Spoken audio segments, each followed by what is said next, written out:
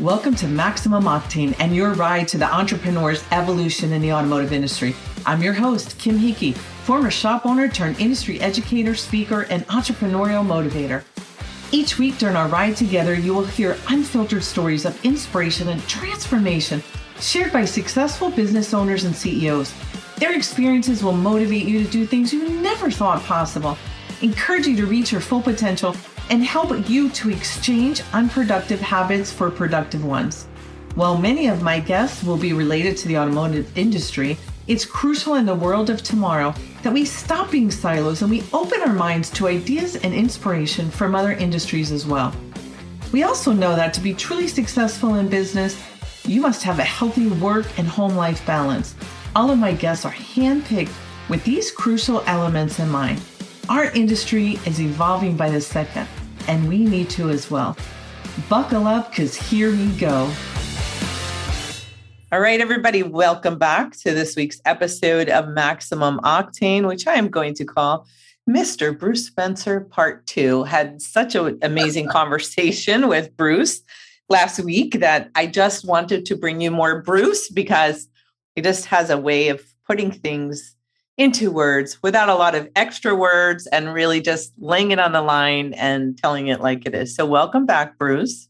Oh, you teed me up to really tell it like it is this time. That could be problematic. You're going to be sick of me by the end of this week, all these visits. So a couple things we didn't get to because I asked you so many questions during our last session that we didn't have time to cover some of the things that we thought about covering. And one of them is about unproductive habits that you've exchanged. So everybody, to get to the level where everybody wants to be and elevate yourself, everyone has unproductive habits that they have to learn to exchange for productive ones. And they're game changers most of the time. And so what are some of the unproductive habits that you have that you're learning or learn to exchange for productive ones? I think, we had talked in the prior podcast about, first of all, thanks for having me again, Kim. And hopefully I can add something for somebody out there who's listening.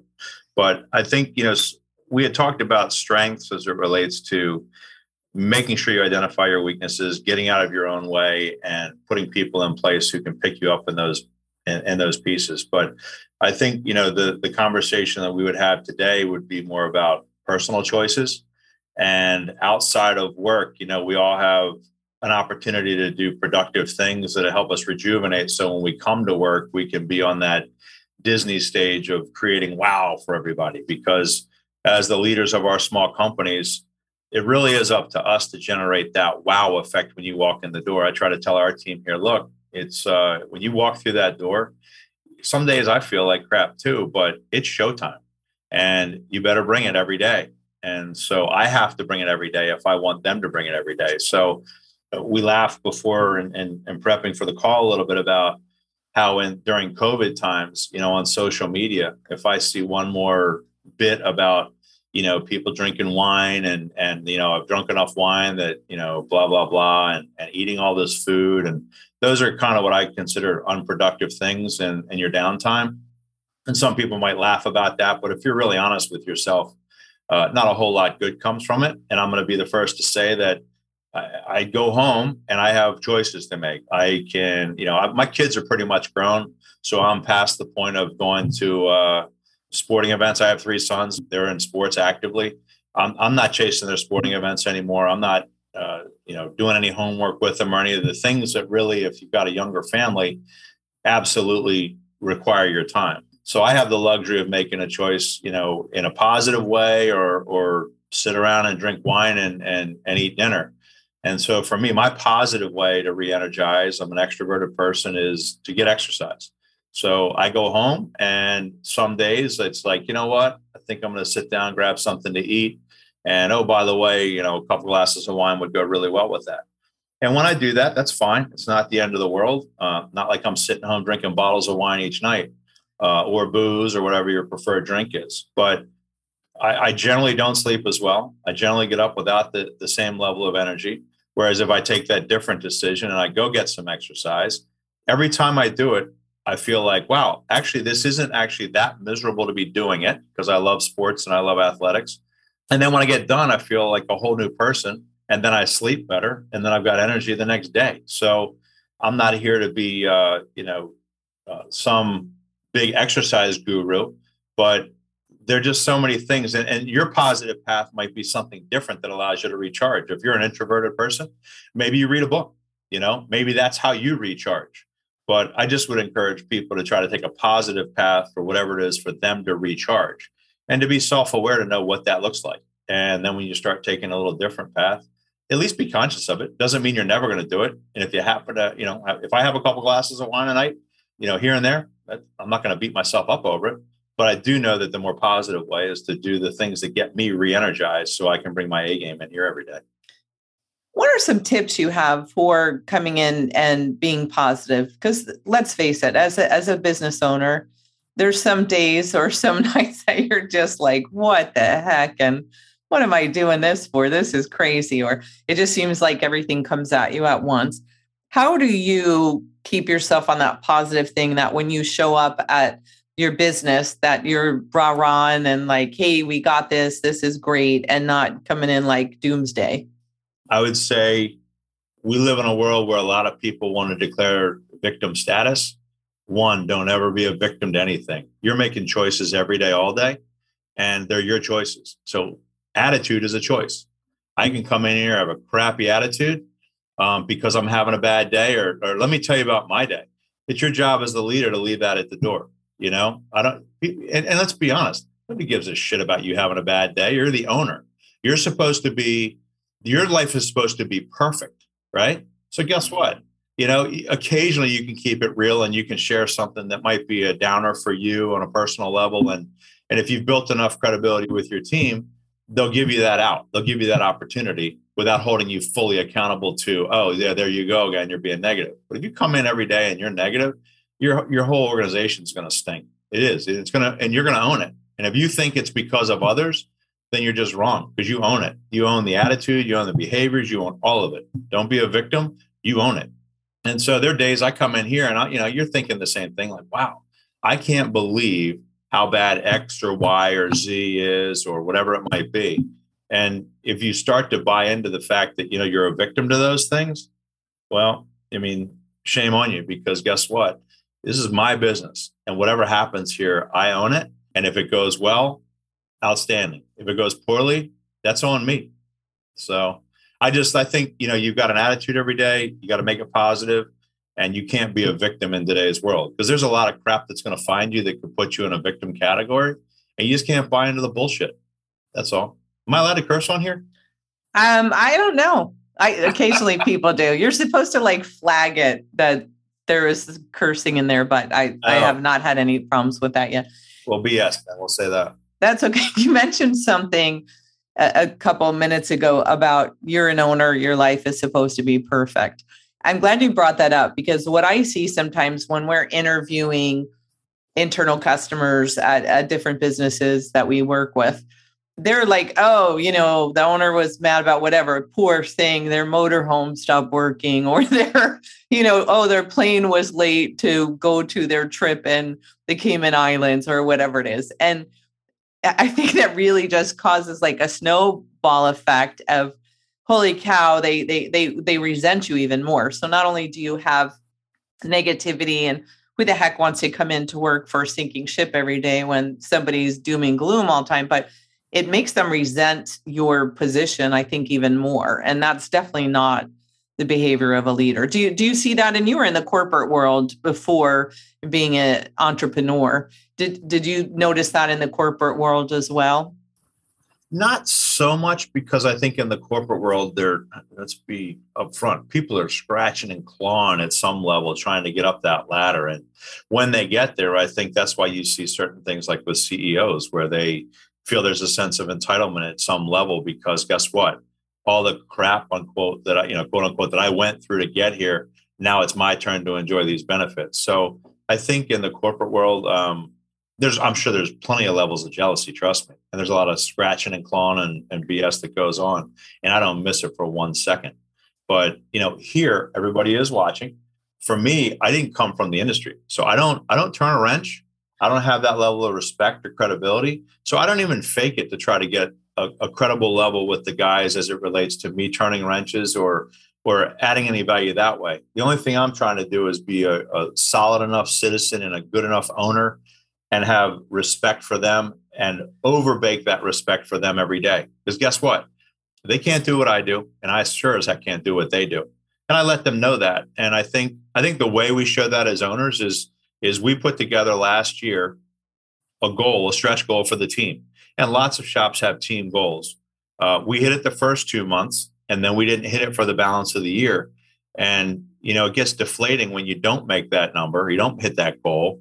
And then it becomes a little bit of the internal finger pointing that you've got to manage, within the team, because other people think that one's carrying more weight than the other, and we should have hit it if you had just. So you have to manage that. But hiring a COO now, having team goals, we've hit it the first 2 months he got here. And the most fun, and I tell these guys this, and how I get their respect is obviously through their pocketbook at times. That's a short-term solution because we don't come and go because of pay. We come and go because we hate our boss in many cases. And it's still nice to receive that bonus. And for me, I try to accrue, I probably shouldn't say this on the record, but enough cash in the business where I can potentially pay those bonuses in cash. So the first month that Rob Cisney was here, he was our new COO, started at the end of February. March, we hit it. The Friday, I didn't come in that we were going to pay them out. Cash was in envelopes, and he got his first month win because he paid the guys out in cash. So I think there are plenty of ways where I communicate overly with these guys on what my intentions are and what we're trying to do. They knew for 6 months I was trying to hire a COO. So when he got here and they had their first month of success, I was able to give him a month of win. The second month, I thought there's no way. We didn't have any momentum. They pulled a rabbit out of a hat. The month ended on a Thursday, right? So we know in our business, Friday is cleanup pickup day. We're closed on weekends. They nailed it on Wednesday and Thursday. And all of a sudden, magic occurred like it was 2 Fridays in a row. And they nailed the bonus. So guess what? We paid him out bonuses again. So he's 2 for 2 on the bonus front. Here I sit in May, and we've been pretty slow. And I'm looking at it, I'm saying, damned if we're not ahead of the bonus opportunity again. So I think, yeah. And look, I'm sitting here in a golf shirt. I'm going golfing today. Everybody here knows it. That's okay. I'm not going on a yacht. I'm just playing around a golf with my 2 sons. And I thank them for my opportunity to be able to do that, because that's a small thing, but it's a huge thing for me and my family time, just like many shop owners would like to have with their families. So I don't apologize for it, but we also accommodate if somebody has a personal situation where they need time off, we don't even blink, because you should do that with your family. Right. But we just have to plan for it. So give everybody a heads up when you need that time. I love, love, love that you just said you thank them for the opportunity for you to be able to go golfing with your sons, because so many business owners, and it breaks my heart, have the attitude of it's my business. I'll do whatever I want, but just like a negative way about it. Not, I can make these decisions because I am the business owner. I take the risk, I do whatever, but I still need the people that are working with me to help me make that happen. And it's such a balance of a relationship. And we are in a relationship with these people. And when you show them respect, they respect you. And so I just love that you thank them for giving you the opportunity to be able to leave and know that they have it. And you don't have to apologize for doing things, but people don't have to be nasty about it either. Like, oh, it's my business. I don't need to tell, it's just like, why would you treat anyone like that? It doesn't matter. So you brought up bonuses. And one of the other things that I really respect and admire about you is your motto about don't be cheap about it and with your people. Can you expand on that a little bit? Yeah, I think, like I said before, people will not leave you because their paycheck's a little bit light. They'll leave you because you don't give them respect, or you don't listen to them. So from that perspective, I think so for instance, in hiring Rob Cisney, been with us about 10 weeks. He's given me extra freedom, right? Because he's running the day-to-day operation. My thought is, and different shop owners think differently about it from time to time, but I own 100% of the shop. I'm not comfortable in giving up equity in the shop, but I am perfectly happy to put a pay scale together for him that allows him to enjoy a piece of the gross profit and a piece of the net profit. And so his bonuses are based on that. And from my perspective, I'm buying my freedom. So why would I be cheap about that? Because time is something I can't get back. I'm not going to nickel and dime him. I'm going to show him the P&L. We've created the P&L so it goes like this: gross profit, net profit, and then below the line, which is my net profit. So we have a whole category, because if we do really well and I want to take extra money out of the business as the owner, I don't want that, and it shouldn't impact his income. So I have two net profits: the net profit he gets paid on, and then the net profit after I take my extra if I choose to do so, because we're doing well. So that shouldn't impact his income. I still do the things that I've always done, and that's how his compensation was built, which is, I'm going to run the gas card through here. I'm going to run certain things through here that we do as small business owners. But I built that whole model and his comp plan based on that. What I didn't build was, and I fully expect him to help us grow the business, that I want to take extra money out of here at times. And so I'm not going to be cheap to him. I'm going to be open and candid with him on how he's being compensated and try to align all the exact behaviors accordingly. And that would trickle down even with the technicians. They know exactly on a daily basis what the bonus goal is. And whether they're ahead or behind, we share with the technicians on a weekly basis. And so people want to know how they're doing against the goal, and then how they're doing with you as an organization and on a personal level. So don't be cheap. I guess that's the idea. Listen, if you do this well in our business, I think there's plenty to go around without having to say, catch me if you can.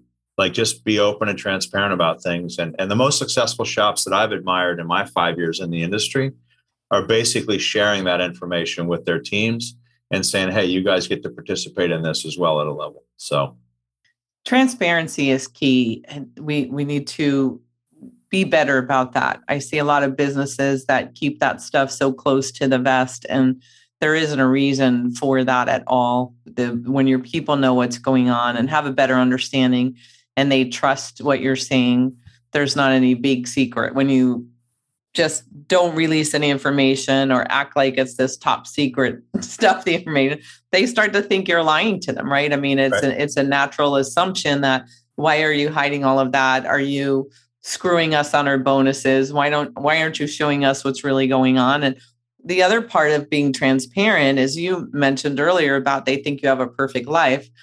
In any business, the employees always think that there's a lot more money being made than truly usually what there is. They don't know. If they don't know, because you've never showed them how much your insurance is, how much your credit card fees are, how much workers' comp is, how much shop supplies and toilet paper and all of those things, and those variable and fixed expenses, they look at X amount of money is coming in the door. You're paying me this. There's 5 of us. So all the rest of this is profit, right?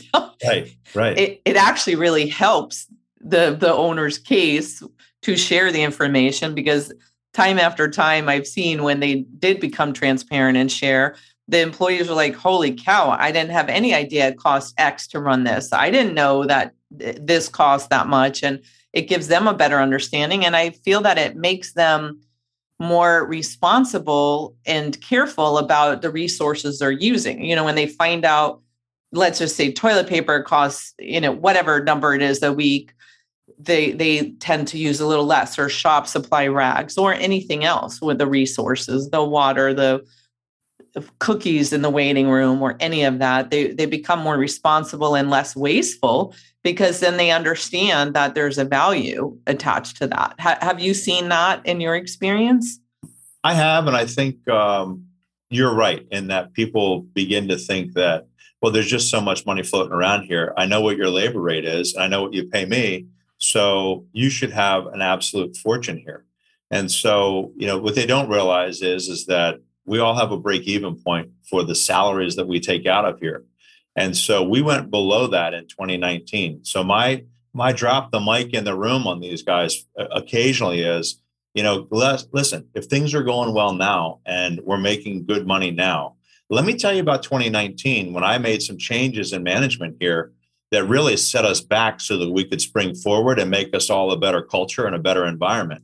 I'm going to tell you right now, and I do tell them, I said, look, in 2019, I worked for free. So I don't know of any employee who goes to a corporation, albeit a small one, and is willing to work for free for a year. Well, as an owner that year, I worked for free. So I assumed more risk because we could have gone out of business, right? But we didn't. And I had to put additional money in. I took my salary, but I put money in. So guess what? I worked for free. And so if we get the benefits of that now, I'm not going to apologize for it because there's risk and there's return. And you as an employee come here expecting to get a paycheck every Friday, and you do based on what you produce. So you don't necessarily have the same level of risk that I do. Your risk is you can go find another opportunity at another company. My risk is I'm completely upside down and out of business, and my house is on the line for the loan. My retirement's on the hook, even though legally that's probably not in play. But bottom line is I'm all in at this place. And so I should be able to get the benefit of the rewards at times. Love it. And I love that you are just so candid with them and share the information. Well, I so much appreciate you doing part 2 with me on this because there were a couple things that I just wanted to make sure that everybody heard. And you heard it today from Bruce. Don't be cheap. Time is the only non-renewable asset that we have. And paying for your freedom and the freedom tax, I always call it when I take a couple % off the net to help my people that are running the business, do things. It's the freedom tax, as in my head, I call it. Pay the freedom tax, dang it. Don't be cheap. Don't be cheap. Amen. Amen. Thank you so much again, Bruce. Really appreciate you taking some time out. Hopefully you have a great golfing game. I don't even know what's a good golf game. My experience with golfing and all of my knowledge comes from Happy Gilmore. So there you go. Well, I'll take a round like Happy Gilmore. How's that? All right, fantastic. You have a wonderful day. Everybody stay safe, make good choices, stay inspired, and we will be back next week. Bye-bye, everyone. Thank you. Thank you for listening to this episode of Maximum Octane, your ride to the entrepreneur's evolution. If you enjoyed what you heard today, please share it with a friend. And if you haven't already, subscribe, rate, and review the show on your favorite podcast player. If you have any questions, comments, topic ideas, or you just want to be a guest on my show, I want to hear from you. You can reach me directly at mopodcast@autotraining.net. Thanks for listening and keep seeking information everywhere that you can.